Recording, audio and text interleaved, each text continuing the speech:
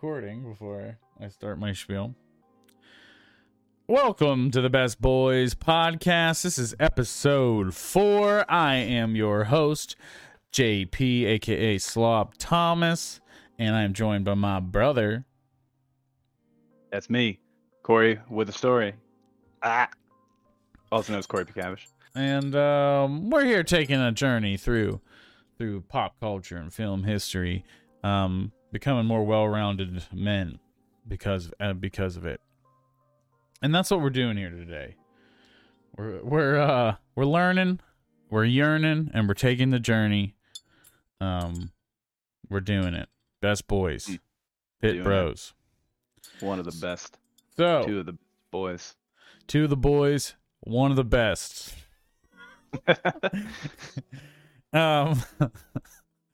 Yeah. So welcome back if you're joining us, if you're a returning listener, and thank you. Welcome if you're new. Welcome. Corey, so Corey, you work in the film industry. You were out of town last week or so, in the city of Angles. I really liked that joke last time, so I'm gonna The probably sharpest city on the planet. yeah, I'm gonna Sharpest keep city on using Earth. it. Beat it down, beat it dead, and yeah, you've been busy lately. You were just telling me about that you've had a really grueling week. You want to tell us about it? Tell the show. So Corey, you work on the show Euphoria currently, correct? Yeah, I shoot behind the scenes for a few of their shows, but we had to do overnights, and it was just long. It was so I haven't done an overnight in a while, and then we went from 8 to 6 a.m. and then I had to go straight to the airport, and LAX is always just a shithole, and I just couldn't sleep on the plane, and so I just was up from and then the day of the night shoot, I had to take my girlfriend to the airport at 4 a.m. So I've been up since I was up from 4 a.m. Thursday. Oh, that was until I went to bed last night at midnight, and I maybe got about an hour of sleep on the flight, and I am just, whew, I am ready. My body is not. I'm just dying, so dying. But it was cool though. That's good. I got a good workout this morning, so I'm raring to go. Ripped. Got my green tea. Ripped and ribbed. I'm ribbed and I'm ripped. I'm ribbed for your pleasure, and I'm ribbed. So what? Oh shit! I have my Facebook just sitting up. What what do you want to do first? So today is probably part 1 of a future series of Taika Waititi, as we've both seen a few of his flicks already, and we're fans of the guy, quite frankly. Corey, have you just seen Thor? Have you seen anything else from him? No, Thor was it, and then actually Thor Ragnarok was the only one I've seen from him. Okay, I have seen Thor Ragnarok, Hunt for the Wilder People, I think is what it's called, Jojo Rabbit, and now Boy. This is the second time. The second time I have watched that, and this is the first time I've seen Boy. So I've now seen and I've also seen What We Do in the Shadows. So I've always wanted to see that. Yeah. Well, next time we do him, we'll have to do that. So as someone has only seen his mainstream flick, which was, I mean, honestly, his style is all over Thor. His delivery of humor, like the way he does jokes and the way he does delivery of lines, like the Korg and Meek shit is so Taika Waititi. Oh, it's the best part. Yeah, and that's my favorite part. So if you like Korg and Meek, if you're just a regular film goer, you're not some snooty, film school person, and you've seen the MCU, and you loved Thor Ragnarok, And if your favorite part was Korg and Meek, like me, you will love his other films. Just because that's humor is throughout. Some of them are a little more humorous. Some of them are it's a little balanced. I was actually surprised in that with Boy. I expected, because Jojo Rabbit I thought was funnier than Boy. But they have both strengths. I compared them both. They have strengths, and they are very similar. And I have me and Riss talked about it for like, for half hour, 45 minutes last night. It's just like, if I had to pick one, which one do I think is better? And I like stuff about both. And I consider them, I mean, they're both coming of age tales for young boys. Yeah, I'm actually glad we ended up doing both these two because they have to do with kids. Hunt for the boys. Yeah. Hunt for the Wilder People also is coincidentally it's with Sam Neill, but the lead is a young boy, and it's actually, if you've seen Deadpool 2, it's that I forget his name in the movie, but he's that like portly New Zealander kid. Yeah. He's the one that tries to pair up with Juggernaut.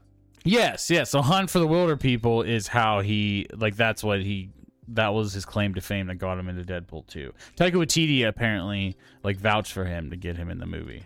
I read. Yeah, that's Deadpool 2 was good. I liked it as much as the first one, that's for sure. I didn't like it as much as the first one, but I also watched it on a plane and I was a little cranky. That'll do it. Yeah, I'm trying to not watch movies on planes just because I feel like I'm more annoyed by just being on the plane than anything, and that's gonna bias my opinion a little bit. David Lynch would probably agree with you because he doesn't want you to watch movies on phones. Watch it on your fucking phone. You ever see that video? Who the fuck wants to watch a movie on a phone?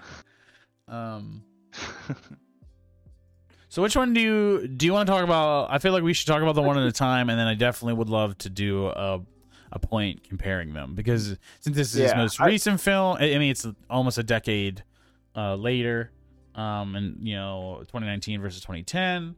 Yeah, I'd say let's start with Boy, just because to see where that same I agree. style has evolved. That makes the most sense. So let me change the title. Boy. So, what did you think about Boy while I do all that? Can we, anytime we say the title of the movie, say it like Kratos? I didn't play that game. Oh, man, you didn't play Boy? Boy the game? Boy 2. Coming out next year. Boogaloo? Yeah. Boy. Well, overall thoughts. How about let's start there? I'll start. I love this. I had no idea what it was going into it, and this was so fun. I couldn't stop. Like, the whole time I'm watching it, I was just thinking, like, this is adorable. And Taika Waititi puts himself in all of his movies in pretty big roles, but honestly, I understand why, because he's great in it, too. His sense of humor, he's really good at conveying his style of humor himself. And then I think that, like, kind of feeds onto the rest of the cast. Especially Jojo Rabbit, you can really feel that. Like, everybody other than Scarlett Johansson is very in his style. I guess even her, but yeah, Boy, it wasn't quite as like out loud funny as I thought it was going to be. It was still funny, but it wasn't. It's not a comedy. It is it's a drama. Yeah. I would say it's definitely a tongue in cheek. Lighthearted. It's an indie mix of genres. I was a big fan of it. I kind of initially thought I was getting Napoleon Dynamite little bit vibes in the intro and the graphic design of the title sequence and the credits. It came back in the credits, but it's definitely its own. It's not like that. It's not like that. It has the humor, and it has like the mixture of genre. I did really like the intro, and the credits we'll get to. I don't want to spoil that quite yet. So it's about two brothers that are raised in a house with a bunch of their cousins by their grandmother. Their grandmother or their mother is dead, And she died while giving birth to the younger boy. Yeah, Rocky. Their names are Alamein, but they call him yeah. Boy, and Rocky. And the dad's name is also Alamein. And yeah, so the dad apparently, it's hard to know what is like legend and what is true, because like the boy is a little bit of a fibber or exaggerator. And I just pulled up on the screen the mother's grave. But it's hard to know if he's an exaggerator. And so he talks about his dad breaking out of prison. The father is played by Taika Waititi. And he dug out with a spoon, and he killed the guards with a spoon, and then when you see him in the car later, and he turns the key to the car, it's a spoon. And I thought that was pretty funny. But yeah, go ahead. I was gonna say, yeah, I love the like he's a deadbeat dad, but it's the whole childlike, like my dad's the fucking greatest. My dad does everything. My dad is so fucking cool. You have no idea, and I'm cool because of him. Yeah, I'm like him, and he's cool, and he's cooler than your dad. And you wish my dad was like your dad. And for the first half of the movie, you kind of feel that way too. Like I'd say, like when you do meet him, it's just like, oh man, he really is fucking cool. And then, yeah, he does seem cool, but he's a little bit like he's like James Dean cool, or like trying to be like biker renegade cool. And then the more you learn about him, the more he sounds like an idiot and a piece of shit. And he's really bad influence on the kids. But he's a crazy horse. Oh yeah, the animation. So with Rocky really likes to draw. He thinks he has superpowers, which is my favorite part of the movie. Every time he talks about it, it's so adorable and funny. But when the dad shows up with his friends, Luggo My Uggo, thank you for this. There's an animation. Sometimes it'll randomly show Rocky's point of view as his drawings, and it shows him like as a monster, like approaching the house. Like he's a little wary of it, and it seems like Rocky and Alamein the senior. We'll call the son Boy, and we'll call Alamein the dad. Boy. That sounds bad.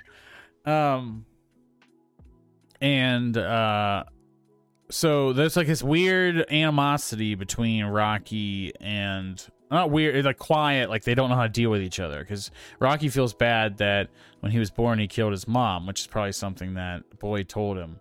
And I think that he's really quiet, and there's just very awkward moments with them. But they eventually, as of course the movie, they kind of soften up a little bit, but it's still like Rocky's wary of him, and also at the same time, I think, because he hasn't been there, and Boy kind of figures it out later that, like he hasn't been here, and he should been, because he's your dad. I definitely like the animation, like you were saying. I love that it's usually has to do with his superpowers. It's like what he's seeing in his head, superpower wise, that's happening.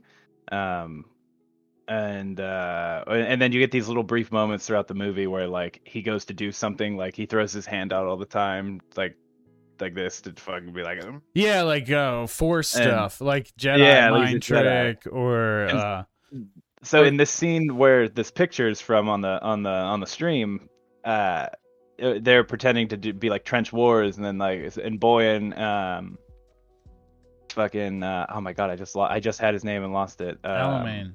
I wanted to say Amelie from last week or from 2 weeks ago. Yeah. Alamein is they hop it, and Rocky's just left back, and he's he's just like, what if I like shot at Dad? And he does. As soon as he does it, Dad trips. Alamein trips. Or he'll put his hand out, and they go hang out by this little like river thing, and there's this guy who they call Weirdo. He's like this like large man who stumbles around on his own. He possibly special, but he seems pretty with it. Yeah, I would say I got that he was just normal. He's just a loner. but he puts his hand out to like knock him over, and the dude like falls back on his ass, and it's kind of like at one point I was like, is this gonna have a twist at the end? Does Rocky really have superpowers? But I thought that too. I cute. kept saying like maybe they're leaving it out there, like he may actually have some, but I think it's just a coincidence and being a kid. Because there's a couple moments like you said where it was like coincidentally something happened when he was trying to do his power thing. Like, oh, I'm sorry, I made you slip. No, he's like, you didn't do that. What the fuck are you talking about? You're the weirdo. I thought so it came out in 2010. It looks a little older in that, but it's probably budget related. It was probably shot on like older film cameras and film stocks, because it definitely like has that more late '90s. I was gonna say early 2000s, late '90s kind of like film grain to it. But the movie looks gorgeous though. Like, this looks absolutely phenomenal, and I love that that it is like for New Zealand, is it the same as Australia that the natives are called Aboriginals? They're just Maori. Maori, gotcha. So yeah, I like that they do like Maori, and it's not just like normal white New Zealand culture, but you're getting like the native stuff, which I thought was super cool. Also sad that they live in such poverty in this movie, but it also kind of helps like bring out a lot of the comedy and the lightheartedness. The entire cast are Maori, I think, maybe a couple exceptions. The one like guy, Mr. Langston at the school. Yeah. There were like cyclists that would ride by, and they'd all be white. But yeah, mostly people of color. Everyone is of color. In the film, obviously, Taika Waititi is himself.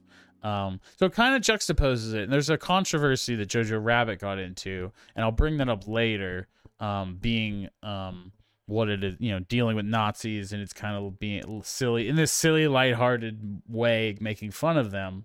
And, does that trivialize the seriousness of, the atrocities that they committed, and versus, this is their own story, and it's still like heavy. This is a very heavy story, but it's very lighthearted in that way. Like, there's drugs and crime, and people get beat up, and there's violence, and these kids are having a poor life. But it's also like the humor in it, and we kept talking about how there's this childlike humor, like the adults, like obviously the adults in his films, you kind of are like silly, like kids, a little bit like kids, and the children are always trying to act grown up.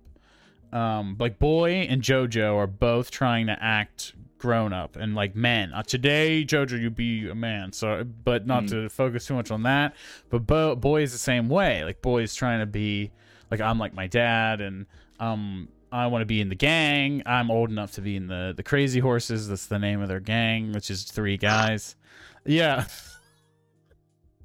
Oh, Boy loves Michael Jackson, and he's not a very good dancer, and his dad's apparently this legendary dancer.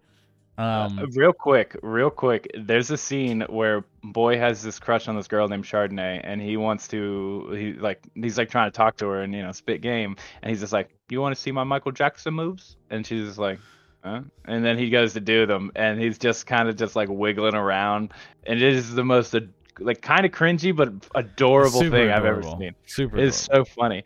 But I was gonna say to that, I wonder if it's just like both of these movies, the reason why they're so lighthearted with deep stuff is you're seeing it from the child's perspective, not just like we're following the kid, but also the way that they see everybody. Because obviously, anytime there's like big shit going around, the kids, they either go inside or they like go away, because kids usually aren't around the more heavier stuff in day-to-day life. Obviously they are at times, but just like that's usually when parents are hanging out with their kids and stuff, they're acting more silly and more kid-like to try to get along with the kid. And being from the child's perspective, I feel like that's why everything just seems more lighthearted stuff. Because obviously a kid isn't gonna realize that especially the person that he's been waiting to come back is like not gonna realize he's just a deadbeat stoner who just mooches off everybody and and is actually just trying to get his money back so he can re-abandon the family. Yeah, that's what it is. And then I think Boy realizes it at some point, and he's like, maybe Yeah. I shouldn't give him this money. And then the goat eats it. Yeah. Oh man, I knew that was gonna happen as soon as he put Me it too. put it He under called it. in the truck with the goat. I knew it was gonna happen. I said it too. I was like, soon as I saw the same thing. I was like, goat's gonna eat that. Yeah, I really enjoyed it. Had that same like you said, humor. A lot of it is like in it's how you're talking about with how children view serious things. I think that's a really good point. Because it's like their interpretation of horrible things, and it is always a little bit softened in your mind to rationalize it, or it's like a child like turning things into monsters, or everything's more fantastical. There's magic can still exist in your world. So that kind of, you try to use that to rationalize and explain. And with Boy, it's with your dad and why he is the way he is, and he's cool, but he's not cool. And you get swept up in how he is and his culture. And then at the end of the day, you realize when he's going to leave you and you're going to be the same, that he's kind of an ass. And he sucks as a person, and you don't want to be like him. I kept thinking about when he told in the very beginning of the fight, Boy gets into the movie. The Boy gets into a fight with one of his classmates, and he goes and talks to the goat about it after school, and he tells the goat a way different version of the story. And he's like, "I didn't get in any fights though, because I'm a good boy," and just was like, oh, like he really wants to be a good kid, and he really in his heart, like that's the way he wants to be viewed, and he cares about that. And there's a second female character, young girl character, that has her friends help her pick weed to give to drug dealers to sell. And at one point in the movie, Boy fucks her over by telling his dad about it, and he was giving his dad little bits throughout the movie, but then tells the dad where it is when he can't find his stash of money. So I guess we didn't explain this. The whole like second and third act of the movie is the dad digging and looking for like $900 that he like. Yeah, $900. Like it's a lot of money to a poor person. Yes, and this takes place in the early '80s too. So that's what I thought about. I brought that up too with inflation. So it's still, that's like what, 3 months of life, between rent and food, and I'm sure weed and booze and everything. Like that's not going to save you. I guess it could get you out of there if you wanted to fly to somewhere else and start over. So it doesn't really ever come up that he's on the lam again, though, right? Like after the prison break thing in the beginning, do they ever say it again? Well, so the kid says it's a prison break, but Taika Waititi never actually, or God, I keep wanting to say Amelie. I don't know why. Alamein. But Boy's Alamein. God damn, it's like a dyslexia thing or something. Yeah. Alamein. But yeah, Alamein, he never acknowledges it. He doesn't even acknowledge that he came from jail or anything like that. It's never touched upon where he was before. He does say when he's they're first digging with his two idiot buddies, and he's this is where we were running from the cops, and this is where we put the money. We buried it when we were running from the cops. So but I didn't take it that he broke out though. It sounded like he got released because he wasn't really giving a shit about being on doing anything or staying undercover, because he's just like, he's still drinking in town and hanging out with everybody. Yeah. I mean, it's the 80s and you could get away with way more than now. But even then, it's not like it's the 60s and you could, it's like, oh, brother, where art thou? That's, how old is that? Isn't that movie in the early 1900s? Oh, yeah. That's definitely in the... you could break out of prison and start a new life because there wasn't, a grid. Information grid. Okay. Trying to think. So the woman who runs, the actress who runs the convenience store, she's in a lot of his films. She's in Thor. She's not in JoJo. She's in Hunt for the Wilder People. She's hilarious. She's in Soul, actually. She's one of the like metaphysical. They're not god angels, but there's some kind of super beings in that movie that run the afterlife, and she's one of them, and she's pretty funny in that. She didn't really do a lot in this. She just ran the store and had a few scenes, but she has like every job in town. Apparently. She's the heart of the town. She plays one of the main guard to Jeff Goldblum in Thor Ragnarok. Like his like first officer. You know what I'm talking about? She's got a big stick. Yeah. So I wanted to pull up The Grave again because it's one of my favorite things of the movie. Is how they drew on it. And it made me think of The Grave from Amelie. Where is it? Like it's all this, like he brings stuff like toys and things. You just drawing all over it. I imagine Rocky's done most of this. Yeah, I was gonna say Rocky's probably doing all the drawing. There's definitely Boy and Alamein seem to have some kind of like apprehension, or they haven't let go about this woman's death, mom, and the mother of the kids. But also, Alamein was already out of their life by the time Rocky was born. So, and like that's what Boy says, and starts like punching Alamein towards the end of the movie, realizing that he was like, "You were gone already." Like it had nothing to do with her death. But in the end, they kind of at the very end of the film, they all sit around the grave and kind of have this moment together, like it's almost like closure a little bit.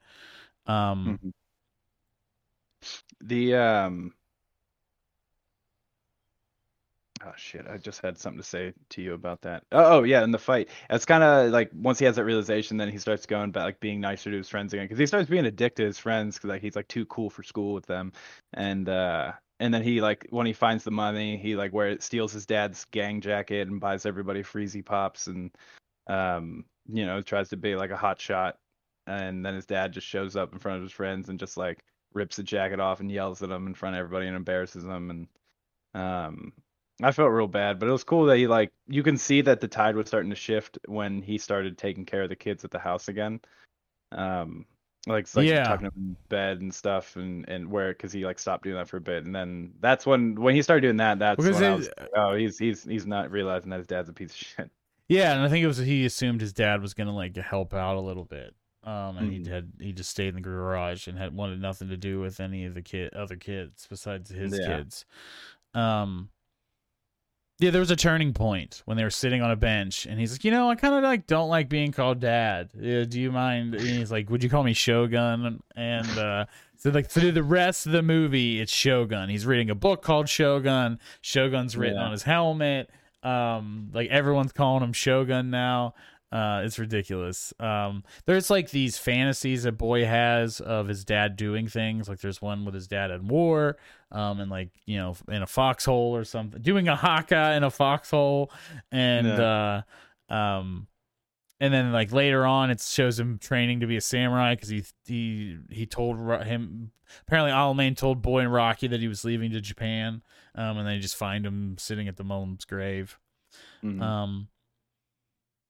Yeah, I liked it a lot. It was a good mix of humor. It's super cute. And, I definitely like his humor. Definitely my kind of humor. It's just very silly, and it also like, and this might just be because we're American or whatever. But the accents, I feel like, definitely lend to the humor as well, like the inflection of how they deliver questions and stuff. And it's like Tiger like knows the strengths of how that is on other listeners, I guess, but I don't know, it's so funny. I smiled most of the movie. I thought that too. And then Jojo Rabbit, where there's no New Zealand accents in the entire film, except for obviously Taika's terrible German accent, whatever he's trying to do, but it's just funny. It doesn't matter because it's funny. And you don't have that. And the delivery is kind of still there. His style is still very apparent in that film. With actors comedy actors like Rebel Wilson, and then you got Sam Rockwell, and Alfie Allen from Game of Thrones. We'll get to that in a minute, and we'll get to that like just in a second before. But I think we need to give Boy a score. I think we're ready. Unless you have any other thing. Let me look at my notes because I kind of been I have a lot of them, but I've been freestyling a lot. Yeah, I've look at my notes.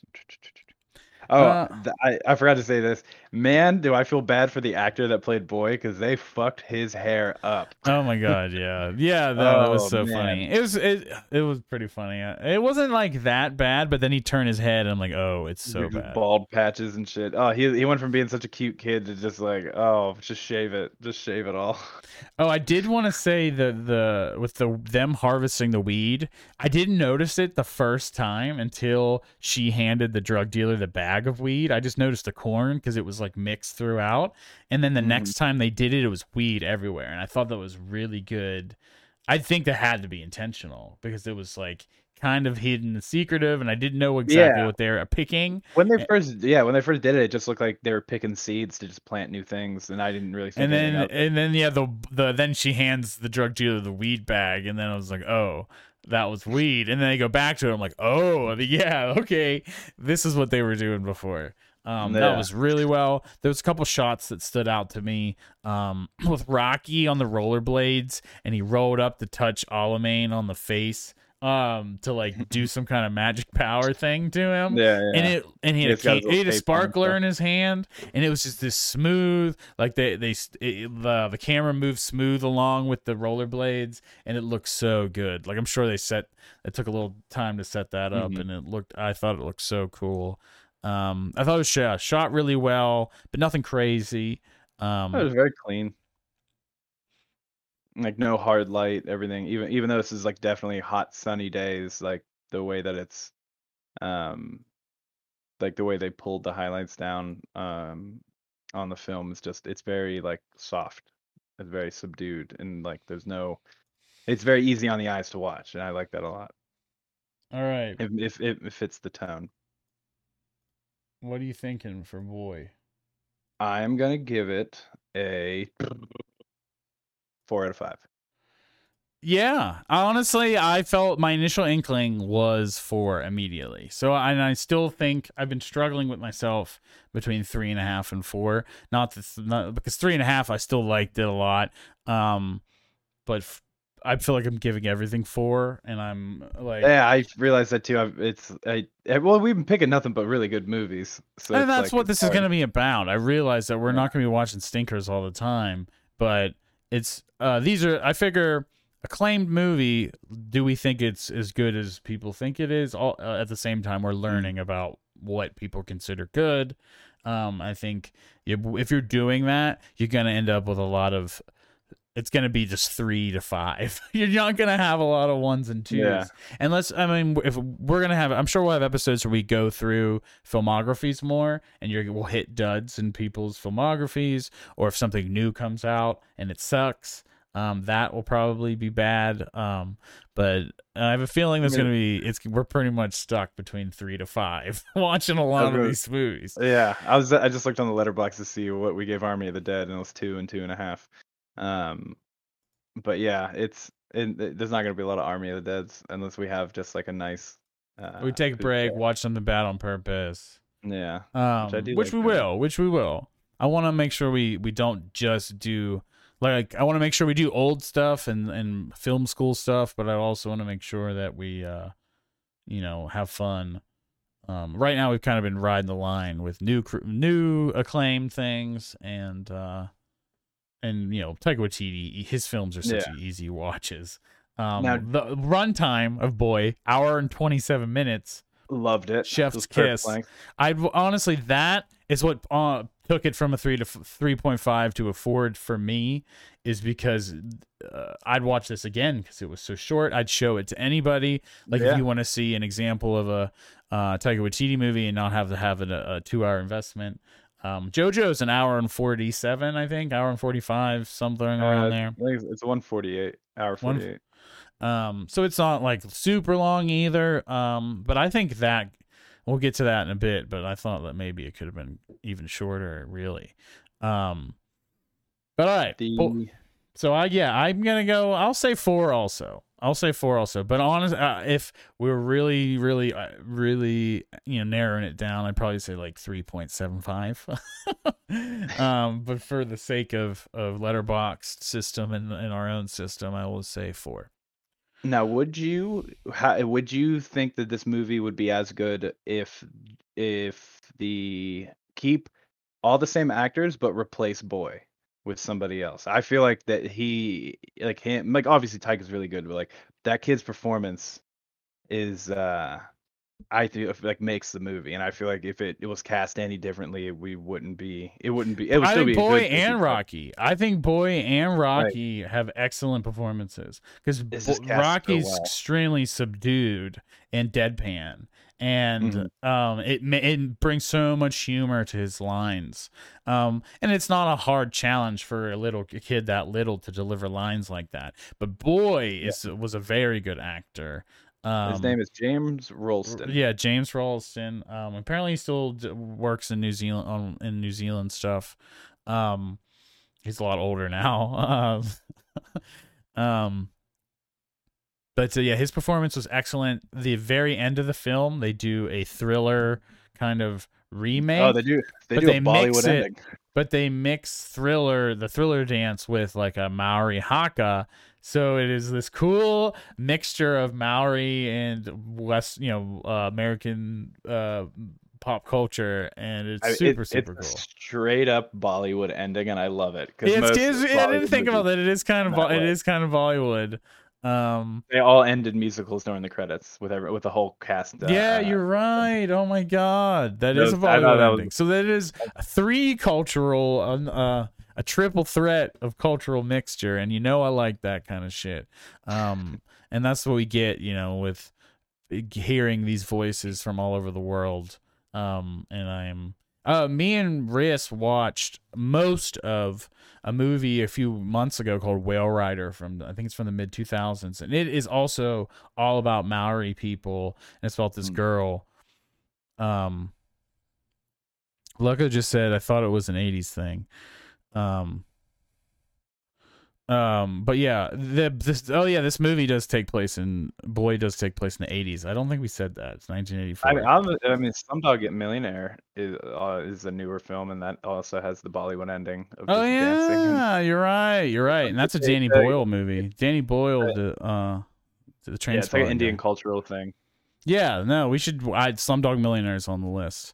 But yeah, me and Riss watched Whale Rider, and it was also all about Maori culture. So if you like this movie, I would suggest that as well, because it was very good. All right, we're ready to move on? Yeah, let me switch over to other one. So let's talk about 2019. This is so I saw a bunch of films in the winter and fall before quarantine. So 2019. So I saw in theaters. I was going to the theater all the time. I saw Blade. I don't know if Blade Runner was in, but I saw that. But I also saw Uncut Gems. I saw The Lighthouse. And I saw Jojo Rabbit. I loved it. I bawled my eyes out the first time. Actually, I don't know if you got an emotional hit from it, but it was also, just for some background, our mother was in the final stages of cancer and passed away just a few months later. So I was definitely feeling that sort of thing. Trying to get this. There we go. All right. So what did you think about Jojo Rabbit? Also, phenomenal film. I'm debating whether I feel like I found Boy funnier, but this one I thought was a better movie, if that makes sense. Yeah. Okay. I think I thought this was funnier, but sorry. Yeah, continue. I think it's just because I like the casting of Boy, like the kid who played Boy, and the interaction between him and his dad. I thought was funnier than the stuff in this kid. But this one had more I feel like more traditional humor. But the was it good? This is just a great ensemble cast. Great cast. I love nobody outshines anybody. No, but Sam Rockwell's my favorite in this movie. Yeah, Sam Rockwell's awesome, I especially love all towards the end. The ending act. Sam Rockwell is awesome. Yeah, I love that they hint towards him being gay and stuff throughout the movie, and then but they never explicitly like never let it say out. it or never let. Yeah, it's like repressed. He's got his stripes and everything. He's got his what is it called? The fuck is it called? The things that dangle from your arms. I forget what they're yeah, called. Yeah. It's like cowboys have it. Yeah. I had cowboys have it coming from them and tassels. Tassels, yeah. Oh my god, and his cape and everything with his heavy eyeliner and eyeshadow and stuff. It was so cool. I loved it. He was awesome, and with his gun, and then his assistant with the phonograph beside him playing. Yeah, playing the bad music. Playing music to distract the enemy. The humor. I think there's way more humor in this. It's just a heavier subject matter at the same time. So it's like it's this juxtaposition of that. Is the humor is cranked up. Rebel Wilson, everything she said made me laugh. Every line she had was hilarious. She said something about I mothered 15 kids for the Reich. It was 18. 18, yeah. For Germany, and all the girls just looking at us. Oh my god. I love the. I just had something about it too, and I can't remember. But I love that she points her gun at everyone she's talking to. She uses her gun like a pointer and just throughout the movie, and I thought it was hilarious. So the premise of the film is Hitler is JoJo's imaginary friend. And it's like JoJo's sanitized just like with Boy and Alamein, this is like JoJo's sanitized version, childlike interpretation of what Hitler must be like. And there's a lot. It's very saccharine. He's very funny and silly, and he's fun. And he's like, let's go on an adventure, JoJo. And it's really cute. But then there'll be these moments where he's like, yeah, but you can't be cool with Jews, JoJo. Yeah. And like it'll randomly come out and just go, shit. And he like offers JoJo cigarettes all the time, and oh my god, was that one of the funniest parts? Is he's just constantly offering this 10-year-old kid. I'm sorry.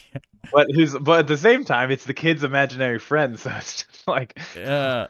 I don't know. And like, sorry, I'm just stressed out. What do you want me to do? There's a scene where Hitler is eating a unicorn, and Hitler was a vegetarian, so it shows the fantastical imagination. Like, this isn't the real Hitler. This is a boy's thinking of him like a superhero or something, like a comic book character, or like I guess more like a folklore thing or something, to liken it to Americana.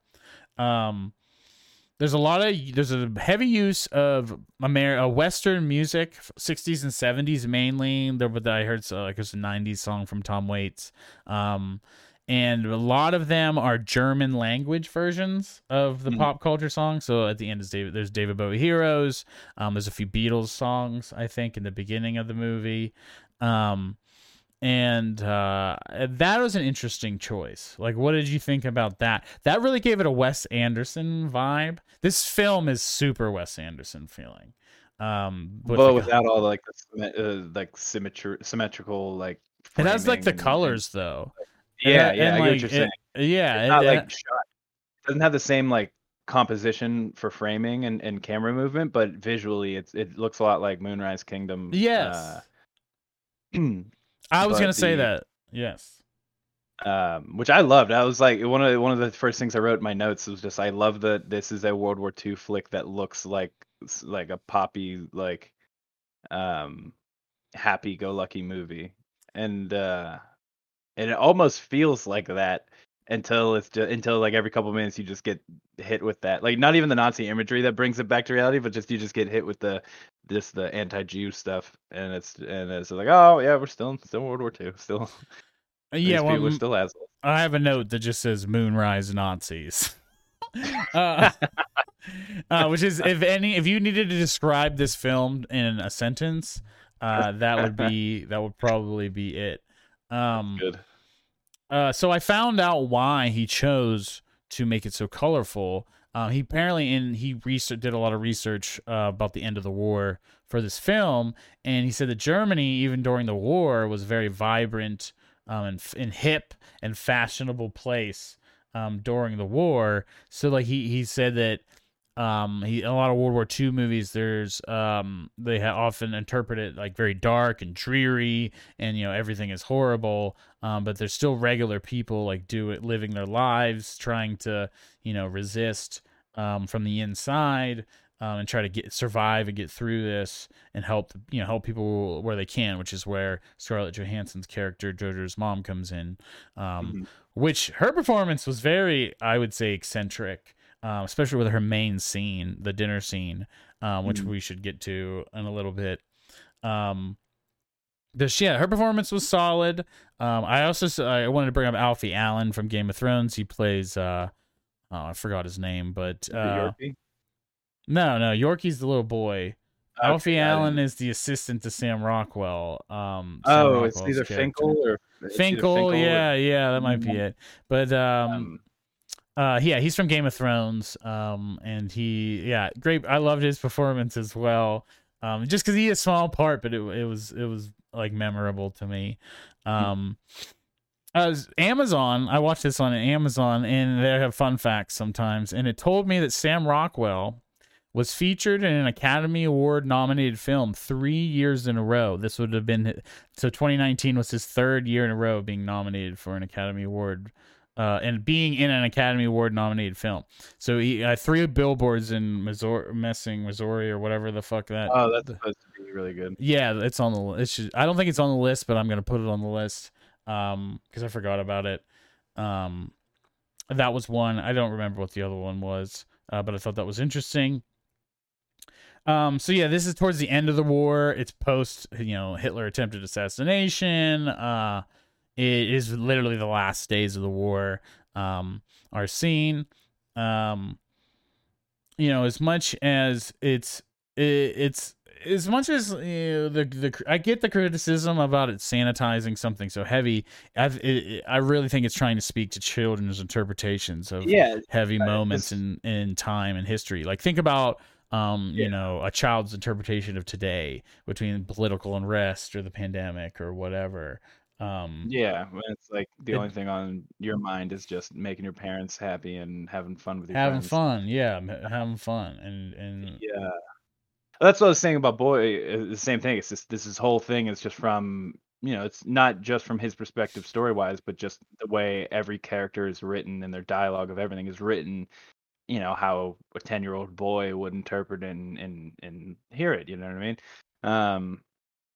And I didn't feel like it was desanitizing. I just felt like it was like, I mean, imagine you're a kid who's just caught up with all this shit where you're the ruler of your country is considered like a god, and like you're told your whole life because you're blonde and blue-eyed that you're part of this perfect like thing, and you're just happy-go-lucky. And I like that he was. There's a one line with the Jewish girl Elsa.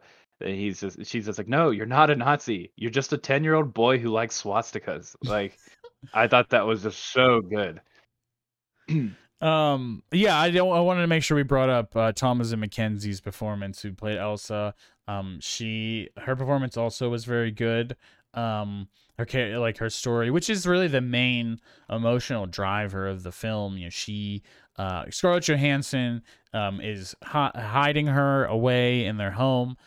She's with the resistance, and Jojo had a sister who died, and so Elsa's character is staying in the room, and there's a little compartment in the wall that she stays in when she's supposed to hide from Jojo. Great performance. I saw that she's going to be in Edgar Wright's new film with Anya Taylor-Joy. I forgot the name of it already, but it's supposed to be coming out this year.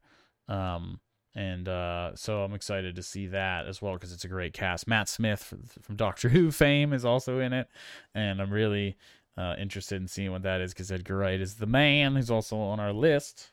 Yeah, I'm watching The Crown with Kylie right now, and Matt Smith's in that. Yeah.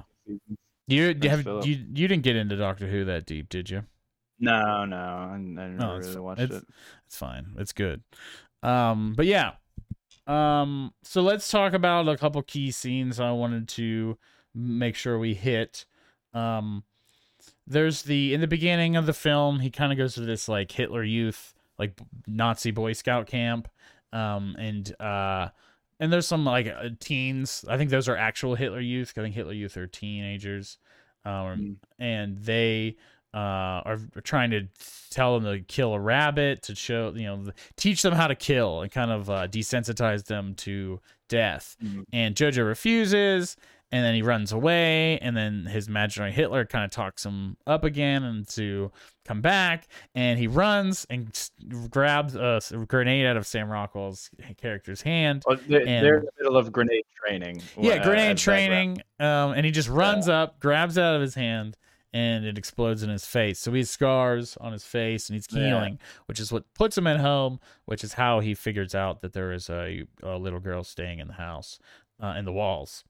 I thought that's kind of what sets up the second the next couple acts, the rest of the film really, because Jojo can't participate in the military. He can't be a soldier because he's been injured. So he feels inadequate compared to the others. So the second scene this scene I thought is one of the most worth discussing in the film, which is the dinner scene with Scarlett Johansson, and she Jojo's being very resistant to her what she's talking to him about, I don't know, stuff about life and shit, and Jojo's like, fuck off, mom, you're just a woman, or you don't know shit. If my dad was here yeah, at this point Jojo has met the Jewish girl hiding upstairs and that's knows true. that. And then, so he knows about it, but Scarlett Johansson doesn't know that Jojo knows. And so he's being that like he's like, oh, why aren't you eating dinner? And she's like, oh, I'm just not hungry. I'm going to drink my wine. He's like, oh, well, I'm extra hungry, so I'm going to eat yours. Because obviously she was going to save her food to give to Elsa. And so he just starts like poking the bear like that way. And then, she puts on this like performance. It felt like a vaudeville performance. She puts on the dad's war jacket and puts some coal on her face to make it look like a mustache, and she's like starts pretending she's like being the mom and the dad at the same time, because that's literally what she is right now. So it's like it's definitely symbolic, but it's like this. It's not. It's eccentric in this eccentric performance she gives, where she like switches back and forth, and it's very cute, and she's doing the best she can, as I'm like getting on through all this bullshit on with the war and everything, and she's trying to help people, and also raise her son, and her son seems to have he spends a lot of time alone because she's always out doing stuff, and yeah, it's like it's hard, and I don't know, I really enjoyed that scene. Yeah, it was really good. The when she's just like the whole talking to herself thing. It's like at first I was like, did she snap, or is she just doing this to like be silly with? Because I think when she slams the table, and yells at him, I think that's the moment of like that was real, but then she realizes it and then creates this whole little thing to kind of keep Jojo from thinking that like she's like actually like yelling at him, because I mean she obviously understands where he's coming from because he's brainwashed by into all the like the Nazi stuff. But I don't know, it was good. It was cool. It was very I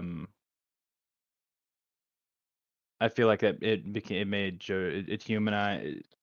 It was a humanizing act to kind of give Jojo perspective, even if he didn't get it right away. Just kind of like where she's coming from with everything.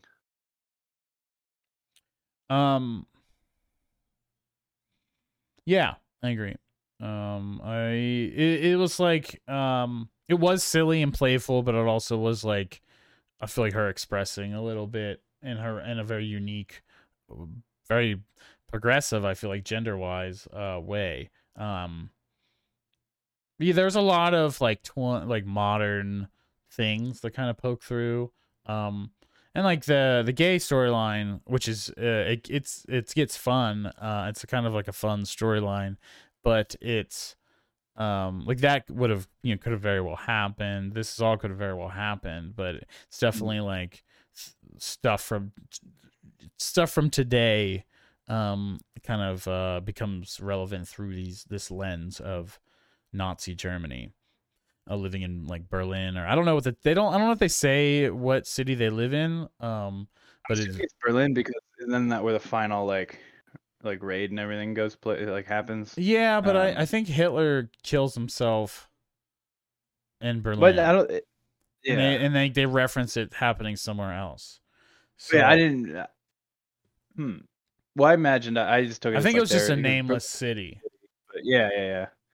Yeah, that would either way it would work, because I just took it as like because Berlin is so big, it's just it's on a different part of the town. It's kind of like how every big city is made up in different boroughs and subsections and towns and stuff. Mm-hmm. But oh man, the shot even at the end, this kid was such a Hitler fanboy that whenever Yorkie tells him that Hitler's dead at the end, like he's still just like, what the fuck, like. And meanwhile, he had like this whole film, he's like really coming around on the whole like Nazis are bad thing, but then it's like that breaking the fantasy fully, where like the guy that who's literally your imaginary friend, and when the imaginary Hitler does come back, he's a bullet hole in his head. And he's crazy. Really, he's like extra crazy and desperate. And then in the very end of the film, Jojo kicks Hitler out of his room, and I think that's supposed to be like just flying through the window. Yeah, like it's shedding off, your imaginary friend. I'm too old for this. And then there's also a theme of tying shoes come up throughout the film.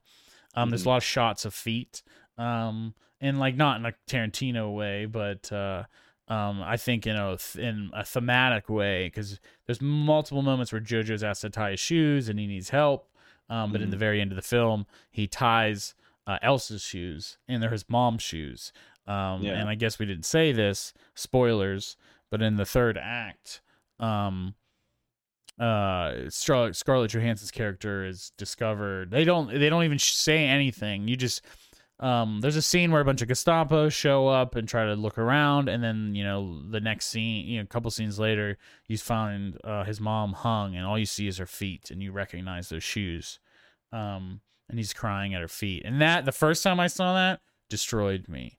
It was so sad. I didn't even see it coming, to be honest. I which is probably naive of me to think, but I definitely was not ready. At least in that moment, I thought there'd been more of a build-up or something. But he just stumbles across early in the film.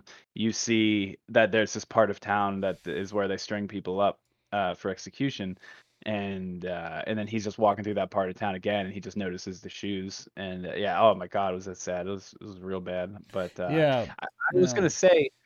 So I went to the Holocaust Museum in Paris, and they have this room that is just filled with shoes, and it's supposed to represent these were all the leftover shoes from people that were sent into the chambers and stuff. And I don't know. I was at first I was thinking that the shoes, to keep coming back to that, was kind of maybe referencing something into that, but maybe it was just a lead to the the transition of the motherly role from Scarlett Johansson to Elsa. Probably she's like his big sister now. Like he does say he loves her in like a romantic way. She talks about this boyfriend that she had, or a fiance that she has named Nathan, and he writes these really cute fake letters to her. They're trying to say that Nathan broke up with you and stuff, and he tells people he has a girlfriend, like Yorkie, his buddy with he's this little chubby boy with glasses. I refer to him as 10-year-old Nick Frost. He's so funny. Oh my god, every line that kid had was hilarious. Does he not look just like Nick Frost though? I don't think he looks like Nick Frost. I don't. Really? No. The guy from I know who Nick Frost is from Shaun of the Dead. He looks like he could be his son. In the ending, in the end, the Americans and Russians come, and there's this last stand of the whatever people want to fight. And so there's like people, there's like men, old ladies, and these old shepherd men, and guys in suits, and there's children fighting, and it's very ridiculous looking. And that's when Sam Rockwell's. So we talked about the scene already, but Sam Rockwell shows JoJo, and right before the battle, this design, like blueprints for this battle suit, and it's got all this pageantry, like we said, tassels and feathers, and it's rainbows, and he's got this gun with a phonograph attached to it, and he explains it's like a child. This is very much a child's rendering of like what they want to look like in battle. And yeah, like it's a child's drawing, like straight it's up. Straight up child's drawing. It looks like Rocky's drawings from from Boy. And then so you just like, okay, this guy's fucking losing it, or he just like, I'm gonna die, so I'm gonna go out how I want to go out, and it does, it's all for naught and whatever. So in the final battle, he is, we said he's in this outfit that he designed and showed us in child drawing form, and it is the funniest part of the movie. And like, these people suck, but they're also like, the Rebel Wilson's character, Rom, I think is her last name. She's a bad Nazi, and I mean Sam Rockwell's a Nazi and probably deserves to die, but he saved JoJo in the end, and told the soldiers that he was a Jew, and to save him from being shot by the American soldiers. And it's like this little, like, there are good people out there, and I get that would soften, Nazi's a Nazi, and Nazis deserve what they get and for participating in that shit, but there's people caught up in a thing, and you don't know what they're doing or what they're dealing with behind closed doors. And I'm fine. And Sam Rockwell's character got, they got what a Nazi gets in the end, but they had that noble deed to, like, make you think, make you feel a little bit like, should they be, should this person be killed? And I can see how someone thinks that softens Nazis. I could see that perspective. It's not invalid at all. But I don't think that that's what I'm taking away from that. Like, I don't think it makes Nazis look less bad, or just like, the notion that people say about all cops are bad and there's no such thing as a good cop. Well, that's got to be even more so for Nazis. There's no such thing as a good Nazi. But after he like lets Elsa go with the birthday thing, I just took it in the thing at the end. I just took it as like he's he's a Nazi. He loves his country and all this stuff. But it's just like I just took it as like not every person in there was down for every aspect of what the German army was doing. It was like a more like just because especially with him being gay, like clearly he doesn't care about like, or it's clear he like isn't down with like the exterminating of certain peoples, because gays were rounded up in there too.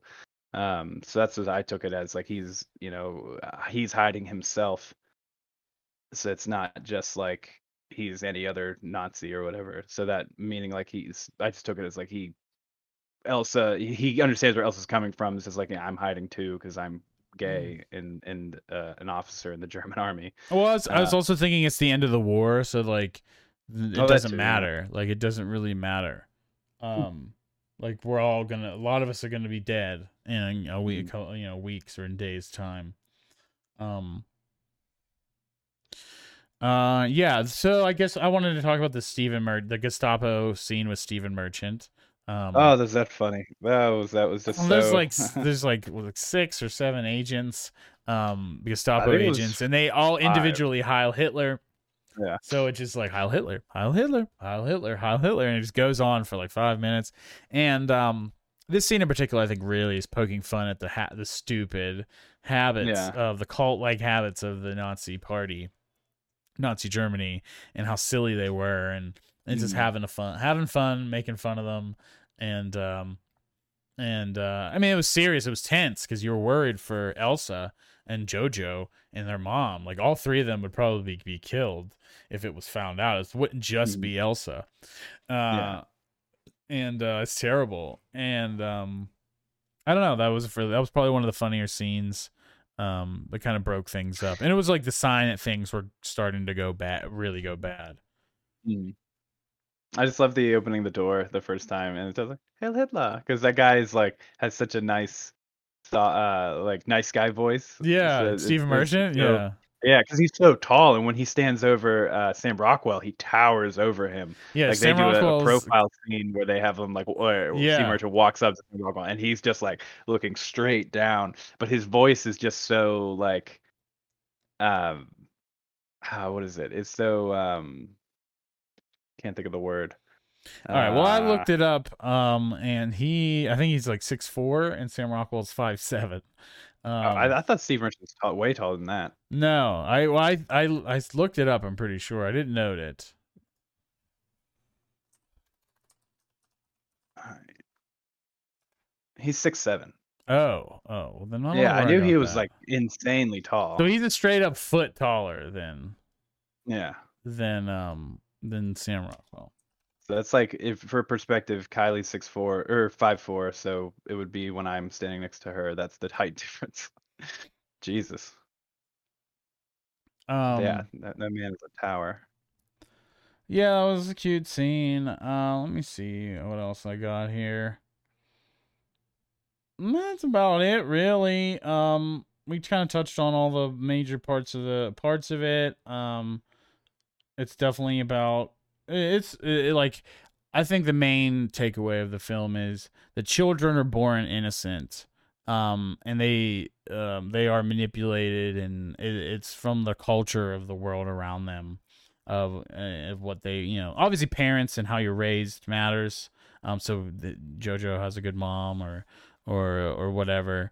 But I think the whole point is that kids in a vacuum want to do the right thing. Like if you put different children in a room together, and if they haven't been told any crazy bullshit, like even if they have, they're gonna work it out and learn how to play together, and be friends. And that's something I think that adults could, remember a lot more, especially in America right now. Yeah. So so Taika Waititi compared the premise of the film to the Rugrats by Nickelodeon, and saying how it comparing it to how they portrays violence through the fantastical lens of a child. I'm just reading this off of Wikipedia right now. That's very that's a great way of trying to say what I guess what we've been saying for the past two movies is and apparently he wrote this in 2011, so this would have been written right after Boy came out, which also makes sense Because they're because very they're similar. similar with the same kind of like coming of age story with like more adult thing. One's obviously a lot more grounded, and one's obviously a lot more bigger and heavier, but with more fantasy, if that makes sense. There was some I read that, this is based, it is inspired by a book called Jojo Rabbit. And it's not a comedy, it's a serious book. I think I read that his mom suggested it to him, and he loved it, but then he spun it into what it is, Yeah, now. the So I guess the it's book like is called Caging Rugrats Skies. version of this book. And I want to make sure I noted that Yeah, it is the book is inspired by a called novel of the same name. or the book is actually called Caging Skies. Oh, that's it. Um, 2008 yeah, I'm just book. like looking at it right now. Yeah. Yeah, I got it pulled up now. But yeah, it's very interesting. Very interesting. And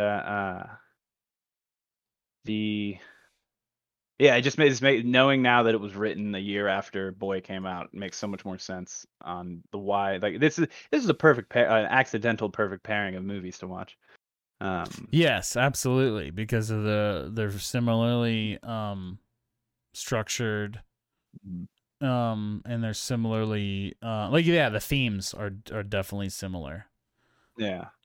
And just the next time next time we watch him, if he doesn't have a new movie out, we should do What We Do in the Shadows and Hunt for the Wilder People, because it's like also a boy, like a young. He's a little older. He's like preteen boy,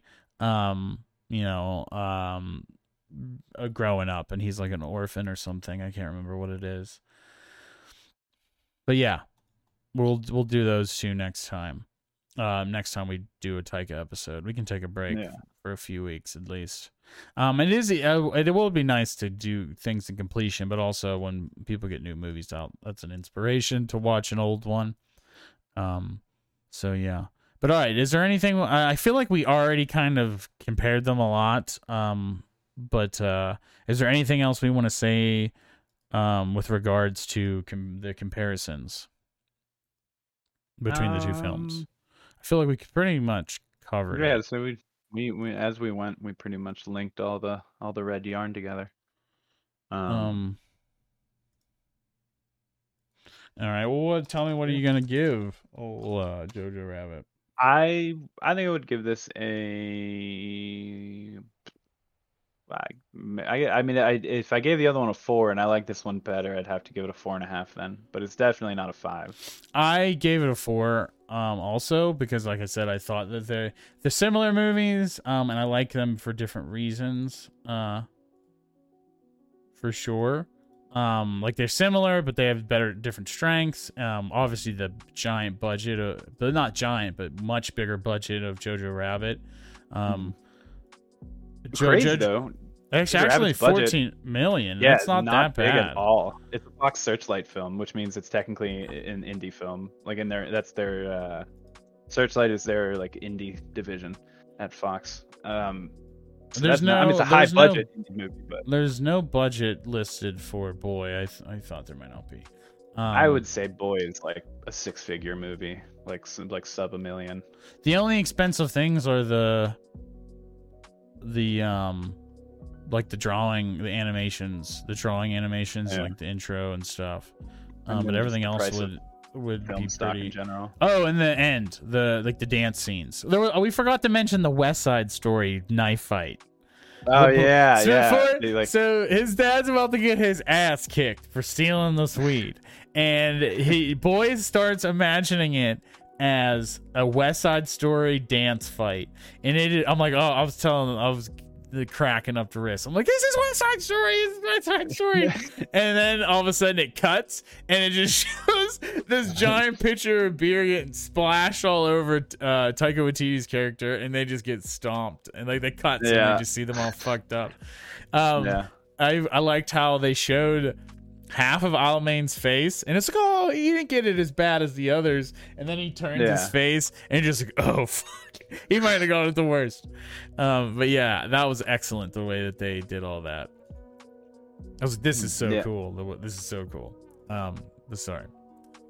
So there is some budget in there. Now honestly, I'm curious.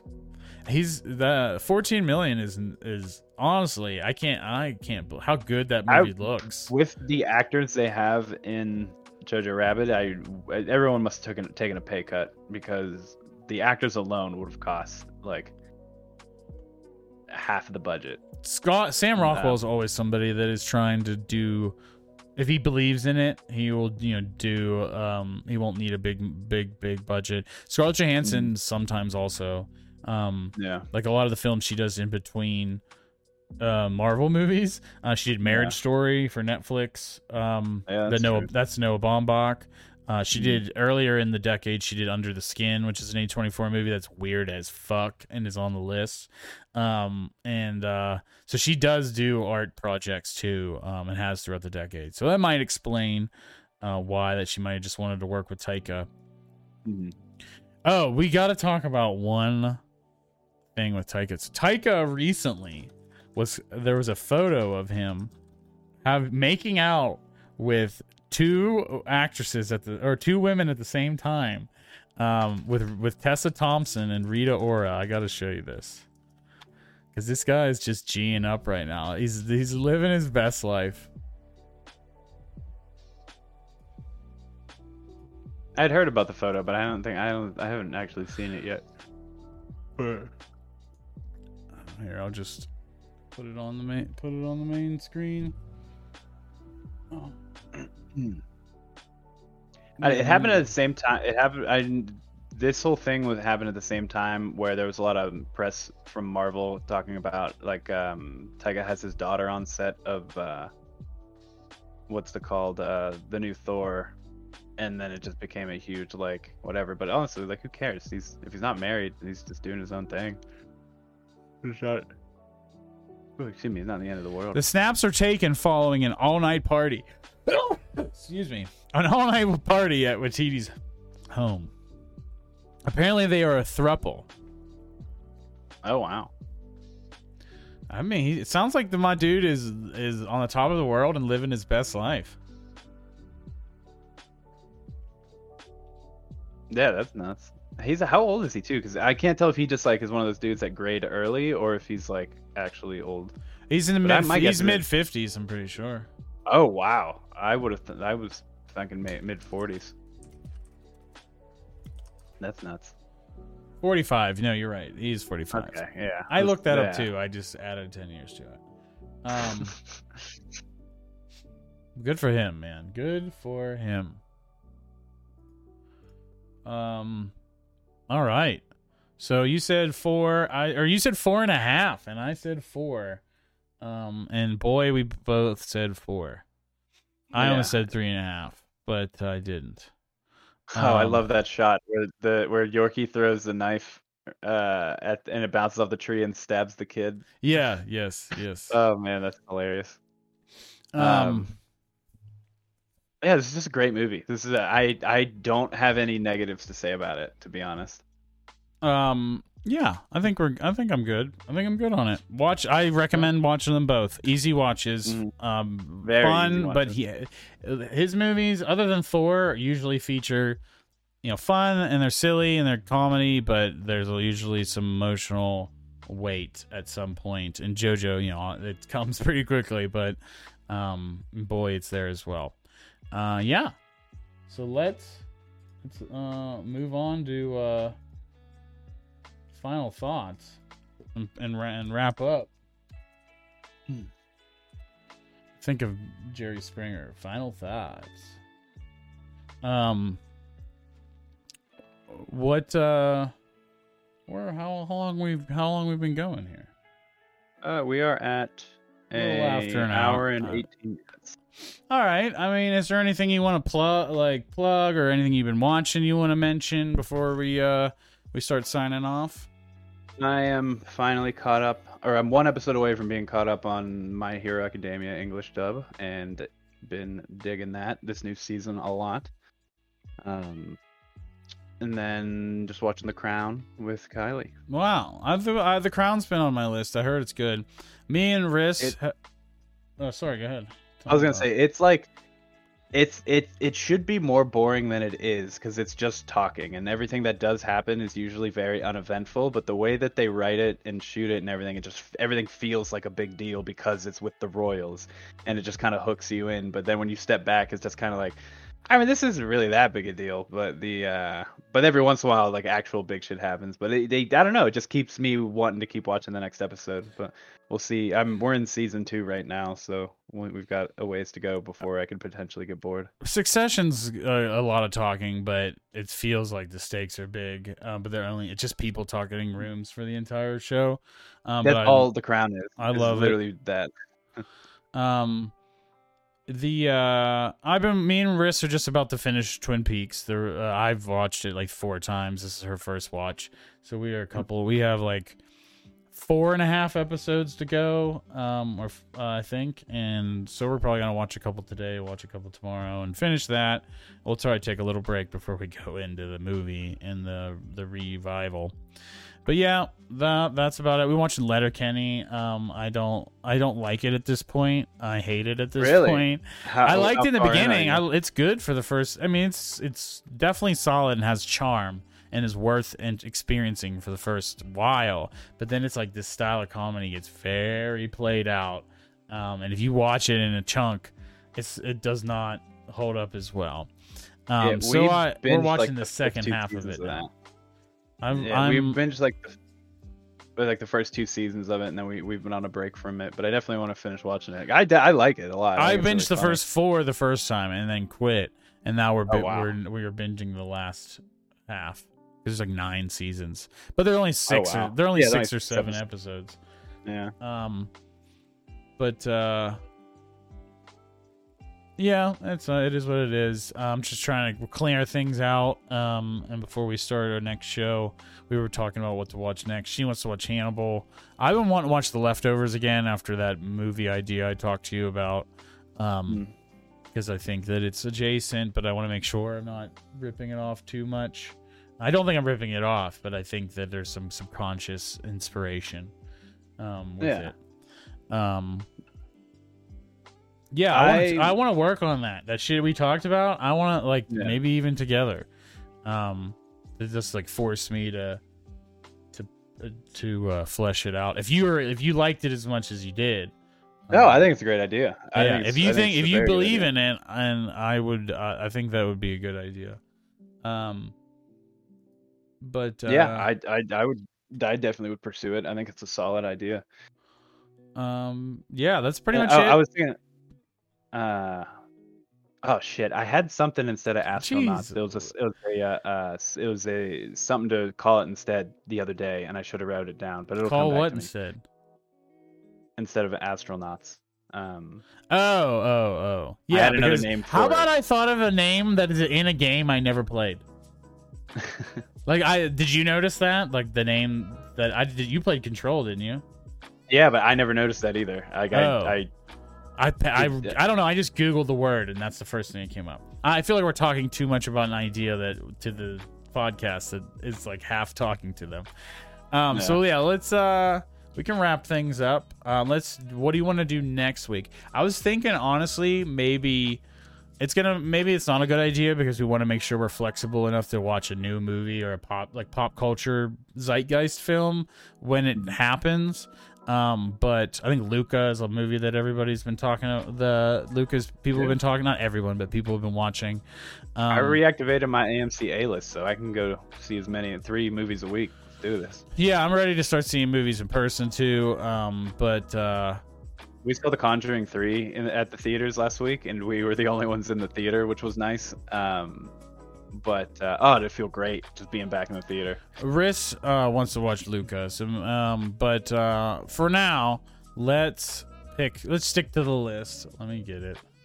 I brought up to you. I texted you in the week about Mother, mostly because I was hanging out with my old roommates, and they got into a pretty heated argument over whether it's a good movie or not. It's apparently really divisive. One adamantly hates it and think anyone who likes it's a moron, and then the other one thinks it's a beautiful, awesome film that does a great job of doing what it tried to do. But I've never seen it. I have heard that it is. I've heard that it's good, but I also heard that it's not as deep as it thinks it is. And some people jack off to it as being this super deep film, and it's not that good. But I also haven't experienced enough. I can't remember what Red Letter Media said about it, because I know Jay talked about it on a Half in the Bag once. But I'm down to do Mother. Because if you wanted to do another, I've never seen it, so double. Do you want to do a double Aronofsky? I was saying we can do that and Noah. They're both biblical, and they're both. Fuck Noah, dude! I do not want to watch Noah. What about The Wrestler or Requiem for a Dream? Oh, The Wrestler's dope. I've seen both of those. You've seen Requiem for a Dream? Because that's supposed to be awesome. That's the one with the. Wait, is that the one with? No, I'm thinking of a different movie. But I've seen The Wrestler. That's the one with Mickey Rourke, right? Yeah. That's supposed to be really so good. Oh, Zach, so good. I watched that years ago. Yeah, really, you'd like that one. It's really good. But I've never seen. Requiem I know that Requiem for a Dream is supposed to be graphic. I just don't know. Is that the movie with Jared Leto's in it? Yes, I have seen it. Fantastic movie. Ellen Burstyn, and Jared Leto. There is a very graphic scene for a short bit, and it has to do with a double dildo, but it's a quick scene. But yeah, either one of those are both great movies. All right, well, you've seen them both. I mean, you haven't seen Noah. I haven't seen Noah, but I just, as far as Aronofsky, I feel like I want to see that later in our journey with him than first, because I haven't. Yeah. I don't think I've seen a single film of his. Darren Aronofsky? You've seen Gravity, haven't you? Nope. Or am I thinking is that a different? Haven't seen Pi, which is supposed to be good. Haven't seen Black Swan, Noah. Oh, Black Swan's great. Wow, how have I seen Aronofsky flicks? I didn't even realize I'm seeing so many. You've seen Black Swan. You've seen You've seen You've seen Black Swan, Wrestler, Requiem for a Dream. That's it, right? I'm looking up his filmography right now. Pi, Requiem for a Dream, Below, The Fountain, The Wrestler, Black Swan, Noah, Mother. Okay, so yeah, I've only seen The Wrestler, Black Swan, and Requiem for a Dream. All right. I'm thinking of Alfonso Cuarón is the one who did Gravity. That's what I'm thinking of. All right, yeah, let's do Requiem for a Dream then, and Mother. Cool. So we'll do one of his first features. Pie's supposed to be good too, like really good. It's black and white, or black. It's I think it's black and white. Ooh. Yeah, it don't matter to me. No, let's do Requiem. Well, I mean, if you want to see two that you haven't seen, I would rather do Pi than. Honestly, I was gonna say let's do. I feel like the past couple weeks we've done one where you've seen. That's what I'm saying. So yeah, I'm all right. So I don't mind doing that. Okay, so let's do. I would pick Requiem for a Dream, and then Mother. All right, there we go. We have our new our movies for next week. So make sure if you want to follow along, make sure you watch them. We will be the YouTube of this will be up on Monday. I'm gonna upload it today, so there's no copyright bullshit. But I didn't use a lot of clips, so hopefully they don't get me for that shit. And yeah, well, next week is Aronofsky. And we're gonna do Mother and Requiem for a Dream, and I'm excited. Requiem for a Dream is 2000, and Mother is 2017. So it's a nice, healthy gap. Is this the widest gap we've done so far? Because I think we've been doing a lot of films closer together within the 2010s.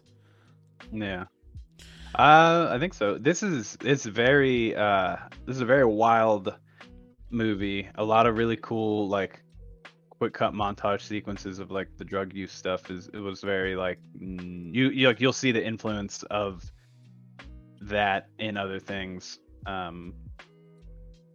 It's really good. It's a great movie. It's sad. Next week I'm gonna fix my goddamn green screen because it has been just acting up. I think it's my camera. I think my camera keeps changing the white balance or the color because I might have left it on auto. But all right, let's wrap it up. My name is JP, and you can follow me at Slob Thomas. Corey? My name is Corey Picavish. You can follow me at Corey with a Story. I am finally back on Instagram, thankfully. Yeah, I haven't been using mine, but maybe I will. After my 1.5-year hiatus. But yeah. Follow us. Follow the show. We're on YouTube. Best Boys on YouTube. Yeah, let's do it. See you next week. Watch these movies. Suck a butt. Choo. Poop. Blah, blah, blah, blah.